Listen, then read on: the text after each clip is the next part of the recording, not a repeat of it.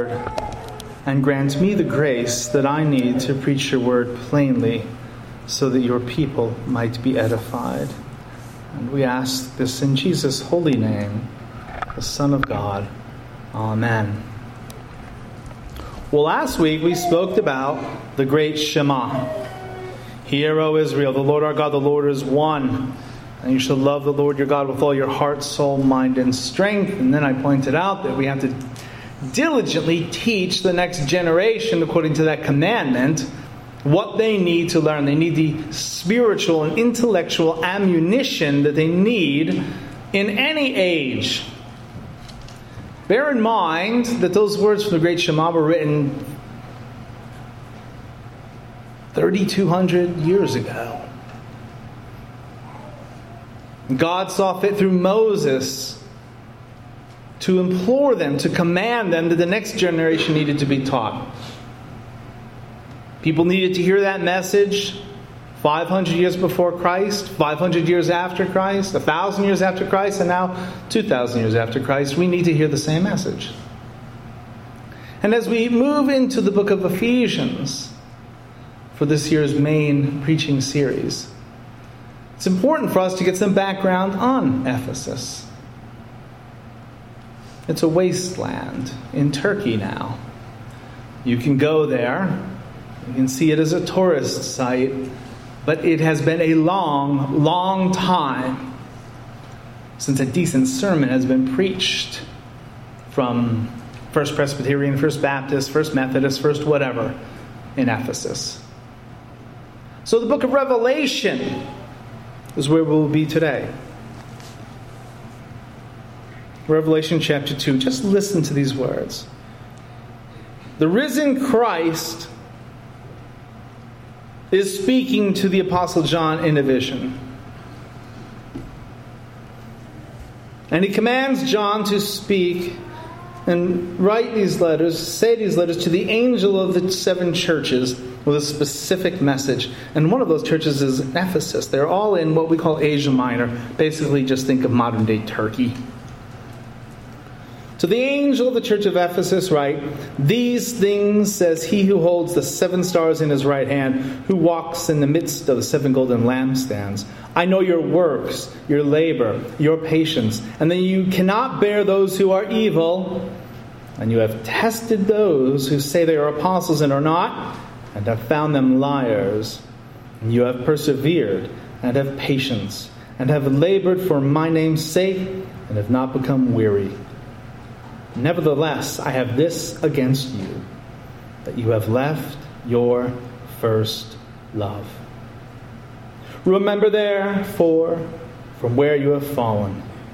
Repent and do the first works, or else I will come to you quickly and remove your lampstand from its place, unless you repent. But this you have, that you hate the deeds of the Nicolaitans, which I also hate. He who has an ear to hear, let him hear what the Spirit says to the churches. To him who overcomes, I will give to eat from the tree of life, which is in the midst of the paradise of God. The background to this text, the background to any of the texts in this Bible, is what verse? Where do you go? What is the skeleton key to unlock the entire Scriptures? I haven't told you that in a while. I haven't quizzed you on that in a while. It's Genesis 3. I heard a 15. Genesis 3 talks about the fall of mankind through Adam's sin. Adam's sin is forensically given to us. That means his guilt is passed on to us, not physically, not as a substance, just as a judicial verdict. Think of it this way. If in the secular courts a family was kicked out of their home for one reason or another, legally, they didn't pay their mortgage for a year, 2 years, something crazy like that, and they are legally evicted from the house, okay? Because of the father's foolish financial decisions. Well, the children can't walk back in there, can they? The children suffer because of the father's sins. because of the forensic judgment of the court. You're evicted. That is what's occurred in the court of God. Adam sinned. The guilt he incurred is passed down to us through the line of the Father. Okay? Forensically, that's a fancy word for saying legally. It's not passed down physically. Sin is not a substance. You can't reach out and touch it. Something is evil because God says it's evil. That's it, and that's all. God says what is evil. God says what is good. Because of his nature, he is pure, he is just, he is glorious, he is holy, he is absolutely immortal. Invisible, God only wise. That is why Joseph is taken completely out of the equation in Jesus' birth. You know, we just finished singing all of those Christmas carols and thinking about Jesus' birth. Have you ever wondered why Joseph got left out of it? You see, Jesus was born, as we just confessed, by the power of the Holy Spirit in the womb of the Virgin Mary. One very simple reason for that. Joseph is out of the equation. The guilty verdict of Adam's sin cannot be passed down now to the human Jesus who gets his body directly from Mary. So he's born without original sin, and he remains sinless the rest of his life. Now, the first is a miracle. The second, in my view, is even more of a miracle. To remain sinless your entire life is impossible for all of us. That is why we need his blood. And when Adam fell, the curse was given. And the Lord said to the serpent, "Because you have done this, you are cursed more than all cattle, and more than every beast of the field. On your belly you shall go, and you shall eat dust all the days of your life. And I will put enmity between you and the woman, and between your seed and her seed. And he shall bruise your head, and you shall bruise his heel." This is what all of the Bible is about. This is what all of history is about. These are the two verses, particularly verse 15, that you need to understand everything that happens in this world. The spiritual war in the invisible realms between the seed of the serpent, those who are not chosen in Christ, and the seed of the woman. That's us. That's Christians. That is our children. That is the background. Now, the formula of these letters is very simple. The church is given a fourfold responsibility. They're to listen, believe, repent, and overcome. Guess what? The same thing for us. You listen to God's words, then you have to believe them. Then you repent of the sin because you realize that you haven't done what God has commanded. And then you overcome evil, and that's the key. Overcoming evil. This is the spiritual battle. And it's really not just about overcoming the evil that you personally do, although that is the place to start. This is talking about the church overcoming the forces of the evil one.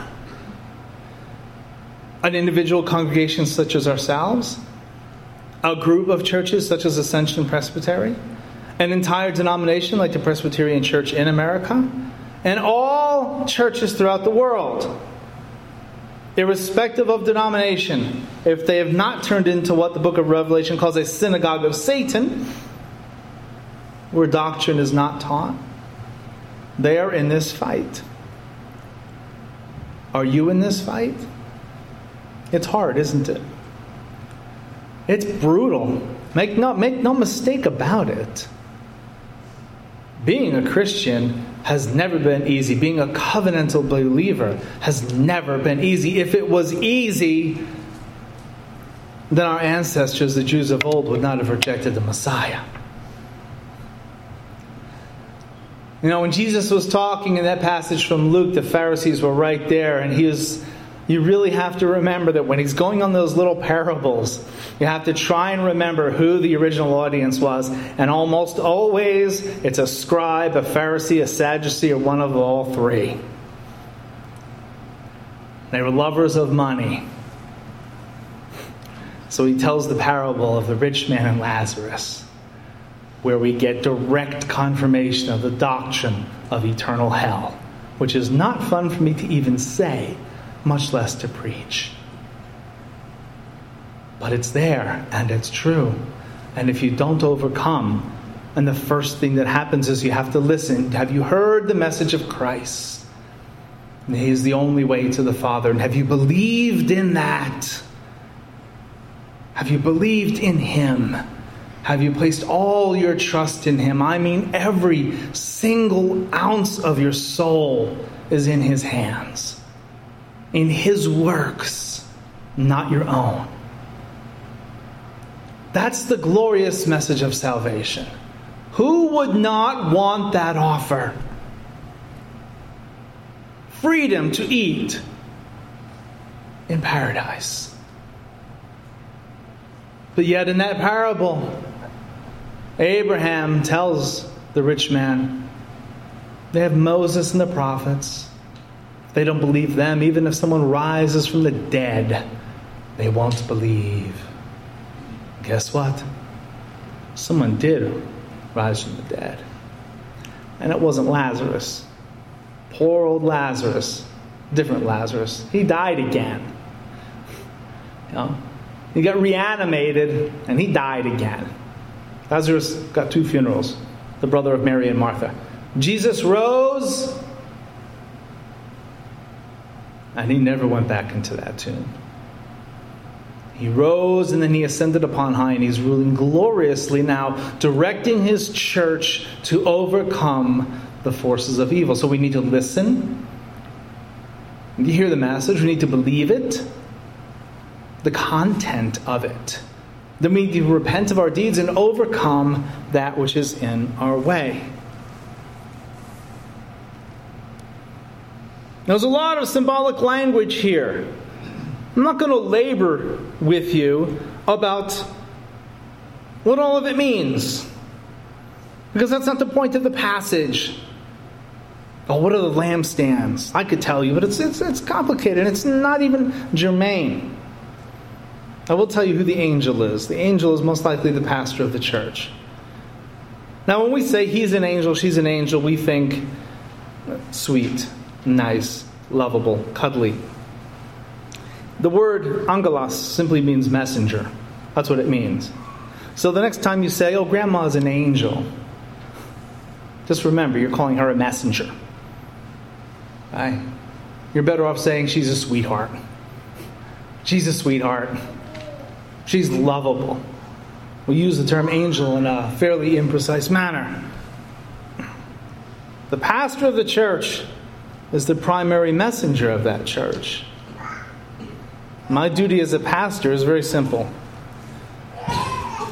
To preach God's message from the pulpit, Sunday school, and home visits. And if a pastor preaches that message faithfully, then he's done his duty. A pastor's duties are varied, but they revolve around the Word, the administration of the sacraments, and prayer. Yes, sadly in our day and age, I do have to deal with computers and ink. What is it about me and ink? I think ink just doesn't like me. The machines work fine until I hit that print button. Does that ever happen to you? It's really frustrating when 5 copies come out and you want 40. And then you get nothing but weird-looking scribbles. Chance to overcome the evil, right? Chance to not get angry. How do you think your angel did today? Actually, I didn't do half bad. Better than I've done in the past.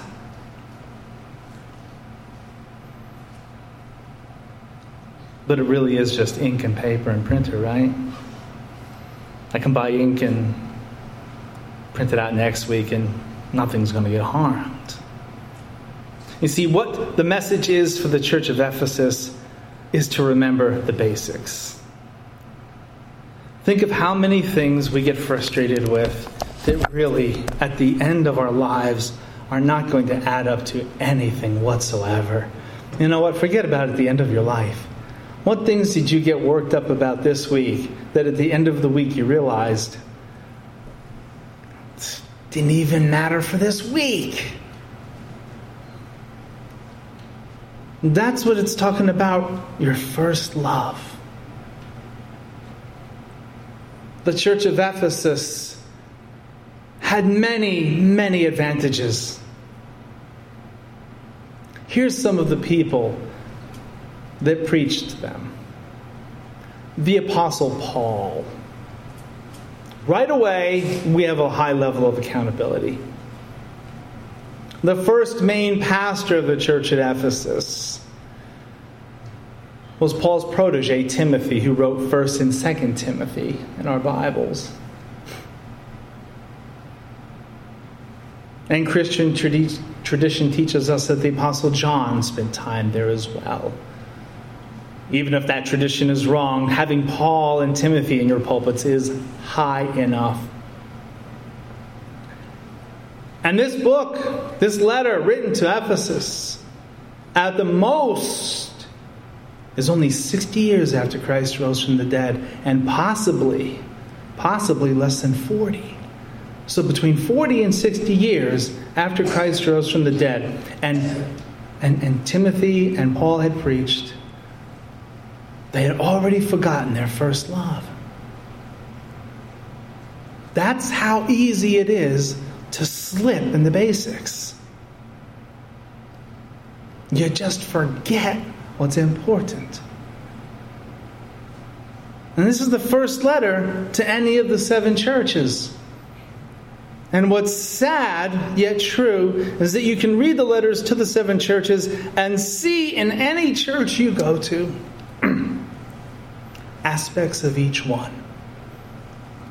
Because even though these are real churches, they were real churches.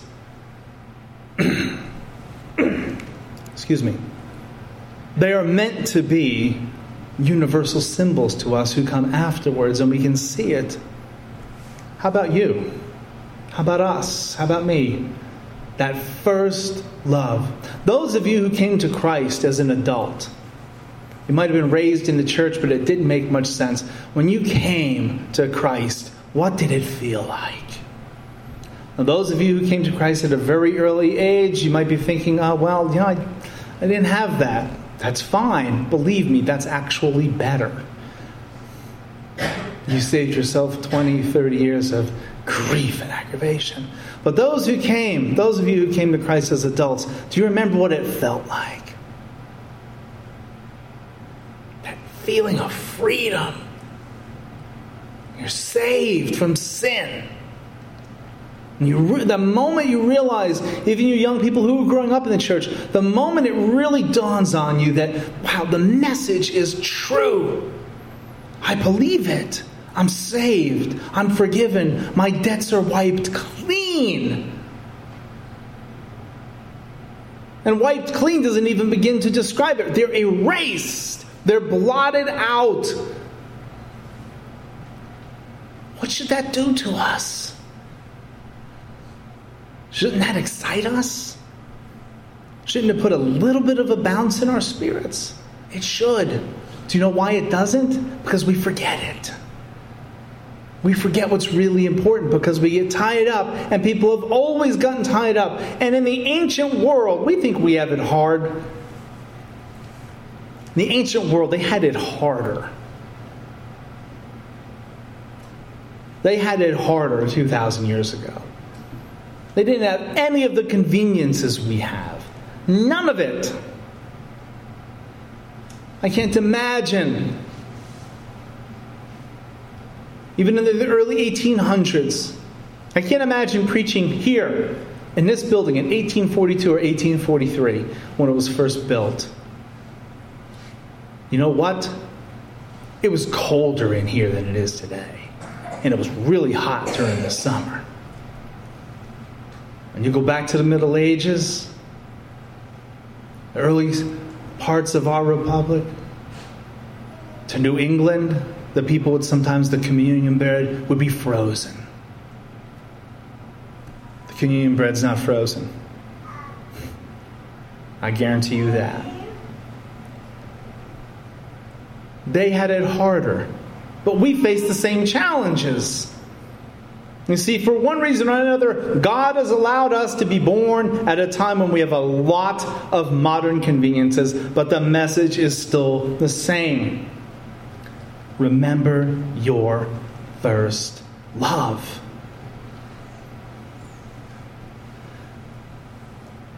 I could ask you adults, if you've ever been in love before you were married. But that kind of love is not what this passage is talking about. But when you do love somebody in this world, and it doesn't go right, it crushes you.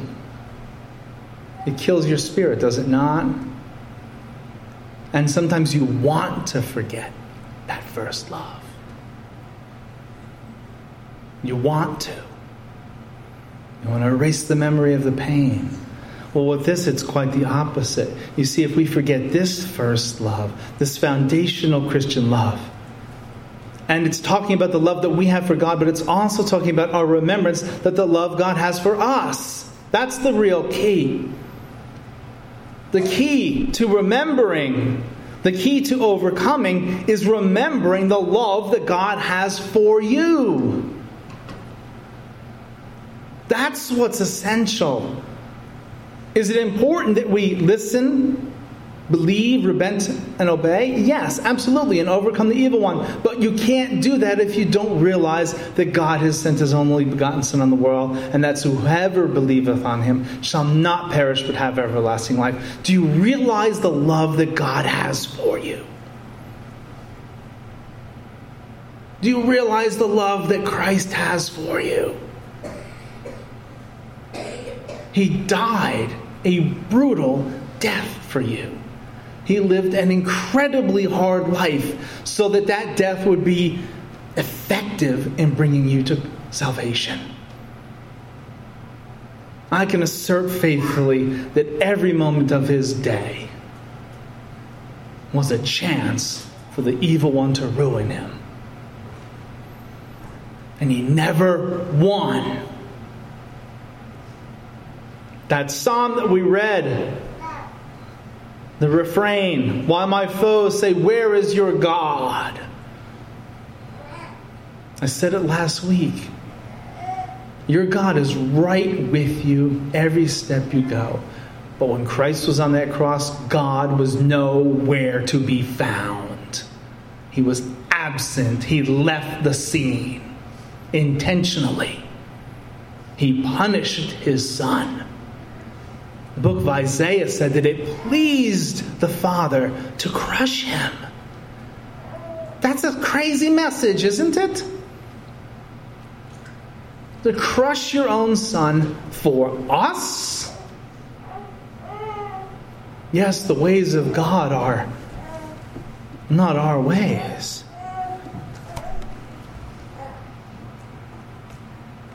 They're told that they've done all these great things. Nevertheless, that nevertheless is gigantic.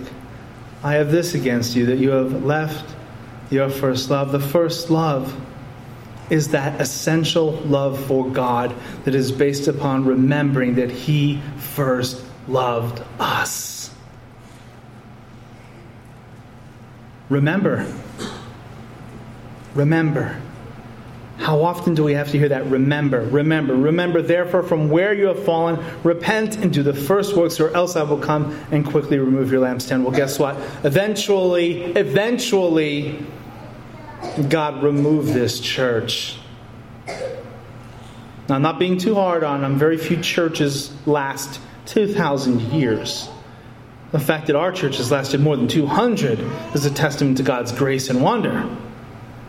There are many churches in Europe now who are pastored by beautiful, godly men. And guess what? They're museums now. You can go to Strasbourg, France. One of the highlights of my trip to Europe, the only trip, Well, Strasbourg, France. Yeah, I liked Paris, but Strasbourg. You want to know why? Because a guy named Martin Bucer preached there. And in a very real way, you know what his role was? He was John Calvin's tutor.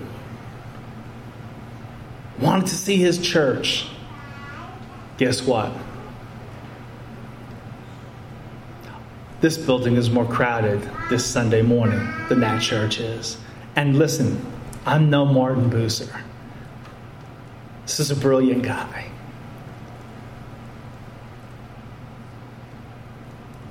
The church is empty. There's red ropes like a nightclub, like a museum. You pay a toll and you kind of go in and you look around and you realize, wow, Martin Bucer walked here. Calvin might have walked here. Wow, no one's going to walk here next Sunday. Can happen. This is the warning. He who has to an ear, let him hear what the Spirit says to the church is. To him who overcomes, I will give to eat from the tree of life, which is in the midst of the paradise of God. Do you have that? Do you have that? Trust in Christ. Believe in Him with all of your heart. He is your only hope in this life or the next. And if you've wandered a little bit away from Him, I'm not going to say it's okay, but you're in good company. Everyone you ever encounter has wandered from Him in one way or another. Every single human being. The only man who never walked away from God is Jesus Christ, the perfect God-man. Let us remember that and let us repent and regain our first love. Would you pray with me? Lord, help us because we are prone to wander. Help us to regain that first love. And if some of us haven't ever had that first love, then I ask that you would give it to us. Right now, even as I speak. In Jesus' holy name, amen.